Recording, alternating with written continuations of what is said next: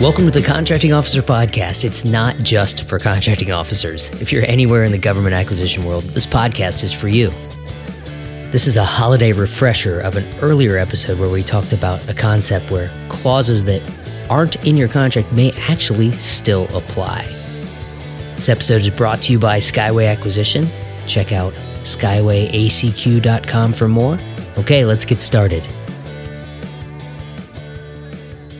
I can't believe we've done a couple hundred episodes of the podcast and not covered the Christian doctrine. Yeah, I'm continually surprised how many topics on the list that I keep, which is 284 topics on it, how many of those that we've not covered that are things that you just deal with every day, like, or could deal with every day. Down to 284 now, huh? We're cutting through it. It was over 300. Unfortunately, it keeps building in the background. Yeah, it does. The first time I heard about the Christian doctrine, it was at that month-long training class you take when you first start as a government contracts guy, particularly with the Air Force and the military. It's kind of a foundational concept of contract management, and or at least of government contract management. There's a big difference there. Simply put, the Christian doctrine says that just because the clause isn't in your contract, it may still apply. Yeah, that's a little counterintuitive there. So I have a contract with the government. It has pages and pages and pages of clauses, and there still could be more clauses that apply that I can't read right now. They're in invisible ink, and that ink is revealed by the Christian doctrine. All right, before we get into that, let's stop and say thanks. I want to say thanks this week to Emily Harmon. Emily is the director of the Office of Small Business Programs for the Department of the Navy in Washington, D.C. I want to thank Emily, or maybe I should say Miss Harmon, for liking and sharing the Contracting Officer podcast content on LinkedIn. Because the best way for people to find the information is for people like Emily to share it. Thanks, Emily, Ms. Harmon. All right, let's get into the Christian doctrine. To my surprise, as a young contract specialist, it was purely coincidental that it's called the Christian doctrine. It's actually named after the company that brought the suit, not based on the Christian religion. I thought it was based on the Christian religion because, it's like it's do the right thing, the golden rule, based on what's supposed to be in your contract. But it's actually a court case. When you say it's named after the firm that brought the suit, this was a court case from 1963, way back then. Long time ago. Called GL Christian and Associates versus the United States. And it's become known as the Christian doctrine. The case held that standard clauses established by regulations may be considered as being in every contract. The concept is based on the FAR, the Federal Acquisition Regulation, is based on law.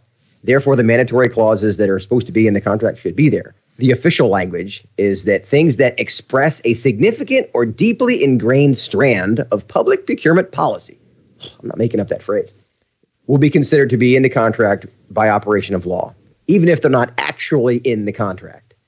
Let's pause with a legal disclaimer. This is one of those episodes. It's a good idea. Where we're talking about some serious legal stuff. I'm not a lawyer. Kevin, you're not a lawyer. If you're listening to this podcast and have questions or plan to rely on the Christian doctrine, consult with professional legal counsel before diving into this. Okay, disclaimer over, back to our opinions. The backstory on the Christian doctrine is that the Christian Associates had a contract with the Army Corps of Engineers, way back when, to build 2,000 housing units at an Army base. However, the Army deactivated the base in 1958, and of course they terminated the contract. It was a $32 million contract before it had expired. So the contractor responds to the cancellation by submitting, of course, a claim for costs incurred, settlement expenses, and lost profits. That's part of the termination process. The Army then attempted to settle the claim under the standard termination for convenience, or the T4C clause. We have an episode about that. It's episode 121. Among other things, to simplify, the T4C, the termination for convenience clause, gives the contractor profit for work it already had performed, but not for anticipated profits. Anticipated profits on the work that hasn't been completed yet, but was part of the contract, that the part of the work that's terminated. Correct. So let's say out of the $32 million, they did $5 million worth of work and made, I don't know, $500,000 profit. Well, the profit on that other work they didn't do yet. That's the sticking point. So the contractor argues that because the Army had failed to include the T for C clause in the contract, when the Army canceled the project, it was a breach of contract, and therefore the contractor was entitled to common law damages for breach of contract, which includes anticipated profits. There's the sticking point. This is millions of dollars worth of profit we're probably talking about here. So in short, and this is why it's called the Christian doctrine, the court said that the T for C clause should have been in the contract by law. So the parties then operate as if it was. Boom. The contractor says, you cancel my contract. I want the profit that I would have gotten had you not canceled it. They read their contract and said, well, it doesn't say termination for convenience means no profit on terminated work, so I'm entitled to it. My contract says that. I'm reading my contract, and this is what it says.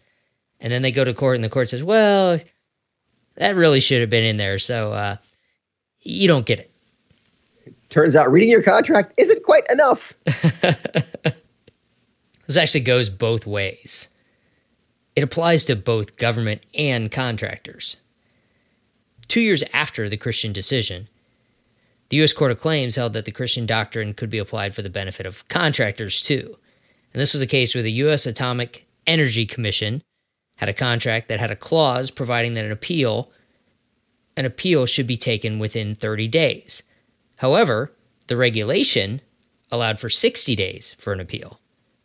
So apparently the contractor appealed after 30 days, but before 60 days, and the court ruled that the appeal was timely, even though the contract said must be filed within 30 days. So the regulation behind the scenes said there's 60 days. The contract can't contradict that. So once again, we have someone reading the contract, this time the government reading the contract, saying, it says 30 days. You're not within 30 days, so you can't do this. And the court said, well, I know your contract says that, but that's not really what happens here. So I think the classic Paul is, well, like that, you're about to get screwed. Sorry. So fast forward 30 some years. In 1993, a U.S. District Court of Appeals modified the Christian doctrine again, and they held that it only applies to mandatory contract clauses, again, which express a significantly or deeply ingrained strand of public procurement policy. Oh, that's just an awful phrasing, but it's actually in there. So they really clarified it. They shrunk it down. This isn't every possible clause ever that a contracting officer can go back later and say, well, I meant to have that in there. This doesn't apply to discretionary clauses. This applies to contract clauses that are mandatory by law. If the clause is supposed to be in there, whether or not the contracting officer got the clause in the contract, it applies. If the clause may be in there or may not be in there, depending on circumstances, and the contracting officer didn't put it in the contract, well, then it doesn't count. It's not in the contract. That makes sense to me. So if you're a contracting officer and a clause that you really wanted in the contract doesn't make it in there, if it's not a mandatory clause, you can't just say, well, the Christian doctrine says this applies, so problem solved. Yeah, it's not a cleanup tool. Let's link this to the time zones, to the acquisition and execution time zones. You're most likely thinking about this, clauses, when you're in the market research zone, when the draft RFP is written and released. And it may trickle into the RFP zone when contractors are asking questions about, should this clause be in there? Why is this clause in there? That kind of thing. Then in the execution time zones, in the honeymoon zone, when you're realizing, okay, what's really in the contract? Do these terms actually do exactly what we thought they would do, et cetera? And then it's possible to come up during the performance zone when you're doing the work, when you're applying, you're applying all these terms and conditions. That's when you start to notice, oh, that clause that had a 1% chance of applying actually applies. And it's not in the contract. Right. Until something happens, no one reads the nitty-gritty of the contract. Or generally, those clauses, that's just part of the contract that no one really looks at. And then something happens. Wait, is that in there? Let's look. Yeah, for example, all of a sudden, there's an unprecedented 30-day government shutdown that you have to apply these clauses to. Right. It also may apply in the wrap-up zone when you're trying to close out the contract and you see that certain clauses apply at that zone and they may or may not be in there for a variety of reasons. Why is this important? It's pretty unique to government contracting. This is not in the contract, but it still applies to you. It's a bizarre concept. In the non-government world, you can't write a contract for something illegal. It invalidates the contract if the contract is for something illegal. This goes beyond that and saying that things that are legal that aren't referenced here apply. I don't know that that works the same way unless you're working with the government. Most contracts are actually built by contract writing system, some kind of electronic system that helps to pick out the clauses and structure the contract. So the risk of missing clauses, it's pretty low. Back in the olden days, contracts were a manual structure. There's actually a matrix in the far way in the back, if you still have a paper copy of it, that tells you which clauses apply when. And back in the day, contracting officers, contract specialists had to go through that entire matrix and answer the question to themselves for every clause. Does this apply? Does this apply? Does this apply? If it's a cost type contract, this applies. If it's not a cost type contract, this doesn't apply. And then they had to insert those clauses into the contract. Thankfully, that's mostly automated now. However, those questions still apply. The questions you just talked about, them answering in the clause matrix, well, now they're electronic questions. So you have to answer the questions correctly with context in order for the right clauses to get spit out by the system. And from experience, if you don't do that right, you get some of the wrong clauses if you don't check the right boxes.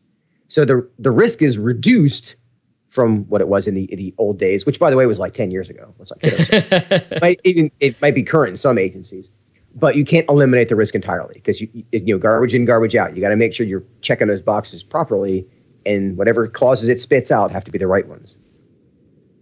Someone probably still needs to review whether or not the right boxes were checked and the right clauses ended up in the contract. You can't just say, the tool created the contract, I'm done. We've sort of been talking about the government side, why the government cares about this. Let me focus on other reasons why the government cares. Besides the fact that you have to select the right check boxes in order to get the right clauses and you have to review, it's possible that even if you do that, the contract writing system is not up to date. This stuff's being updated all the time.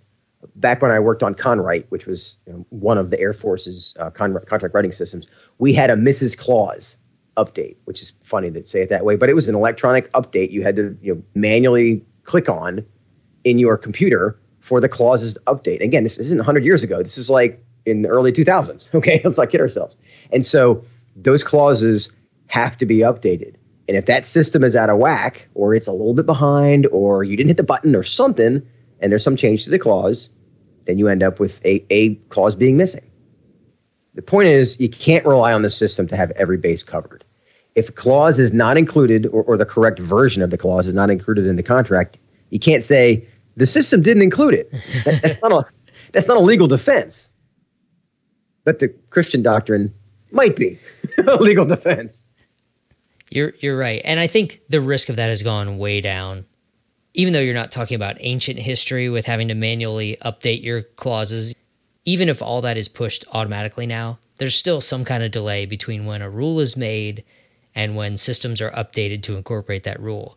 And there's a possibility that you could issue a contract right in that little gap and still have something missing. This gets more complicated when you consider that you have agency regulations on top of the FAR. So you've got the defense FAR supplement, your department FAR supplement, and then you have these things called mandatory procedures. And I don't know if there's any case law on, does the Christian doctrine apply to mandatory procedures? Because it doesn't actually talk about those. So that's a rabbit hole. But the point is, don't rely on the Christian doctrine to clean up your contract. I got to say, I was offended. Is that the right word? Horrified? A little bit of both. Early in my career, when more than once a contract specialist, or worse, a contracting officer, defended a lack of diligence by saying something to the effect of, whatever, the Christian doctrine will cover us anyway. So they didn't actually review all the clauses or didn't care to make sure everything was right because they just thought, we can fall back on the Christian doctrine. If it's supposed to be in there, it's in there.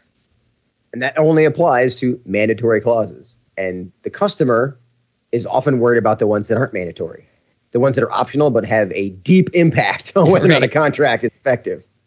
It'd be nice to be able to say, I don't have to do my job because the law says that contracts are automatic.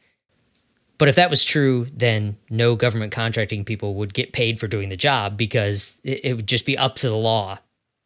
And there'd be robots. Man, this wouldn't be a thinking job. So, let's not push this too far one way or the other. Let's flip to the industry side. Why does industry care? We've touched on a couple of the horror stories that are possible. You read your contract, you assume that your contract is your contract, then something happens and you find out, oh no, there's actually another set of rules that aren't on the paper, that aren't on your computer screen, that apply to you.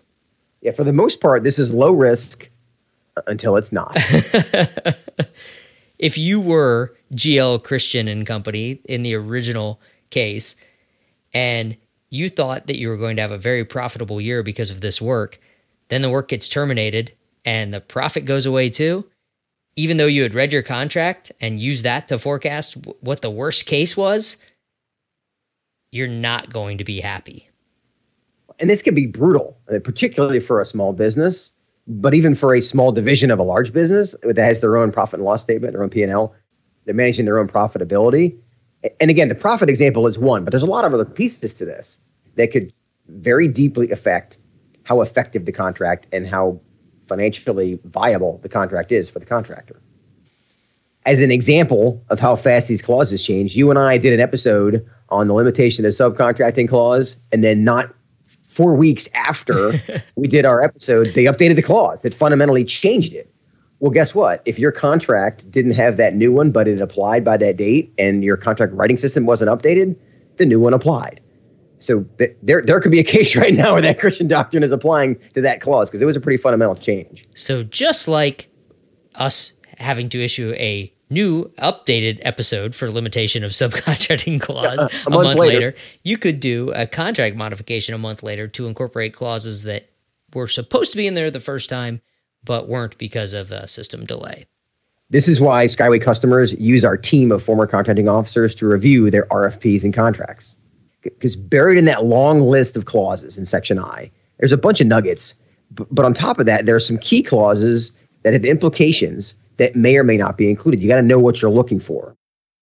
Commercial companies generally rely on lawyers, either inside or outside counsel, for contract content and review. This is special legal stuff that requires a lawyer to look at. If you enter the government market, you may find that the skill set needed for contract review changes. A contract specialist or a contracts manager is often one of the early hires for a small business in the government market or a company that's entered the government market. And it's pretty much mandatory for large companies. Large companies generally have teams of contracts managers or specialists. It's not generally true in the commercial world. What I'm trying to say is the government market is unique in that there is a contracts manager job that is generally done by lawyers in the commercial world. Okay, Kevin, that's a good place to wrap this one up. On the government side, don't hang your hat on the contract writing system. It's garbage in, garbage out if you don't do it properly. and also don't hang your hat on the Christian doctrine to clean it up afterwards. Know the regulations as best you can, realizing that's never going to be perfect. Watch out for those obscure clauses and requirements because that's the skill set that comes with being a government contracts guru. That's why you haven't been replaced by robots. And never will be, quite honestly. Right. On the industry side, what's in your contract becomes what's supposed to be in your contract. Small changes in the regulations, particularly if you don't know about them, can have huge impact to your contract. This is why Skyway started our This Week in Government Contracting. It's an email we send our customers each week so they can stay ahead of key changes in the regulations instead of having to rely on things like the Christian doctrine, which creates a long and expensive legal process. It's much better to be in prevention mode than repair mode. And the Christian doctrine is like the ultimate, it's a repair tool, but it's like a hammer. Repair mode is definitely the long and expensive way to go about it rather than just avoiding it in the first place. It's not like the Christian doctrine is the undo button or a redo button for the process. Hey, we didn't do all of this stuff that was supposed to be done before, so now we're going to rely on this in the end to save our butts. Government folks should not rely on the Christian doctrine. Contractors should not rely on the Christian doctrine. We should rely on our contract to govern our relationship. And with that, I'll talk to you later, Kevin. See you, Paul. Thanks for joining us for this week's Holiday Refresher episode of the Contracting Officer Podcast. Skyway's team of former contracting officers is here to help you interpret concepts like the Christian doctrine through training and custom consulting. Go to skywayacq.com or give us a call at 877-884-5280. Thanks for joining us, and we'll be back next week with a brand new episode.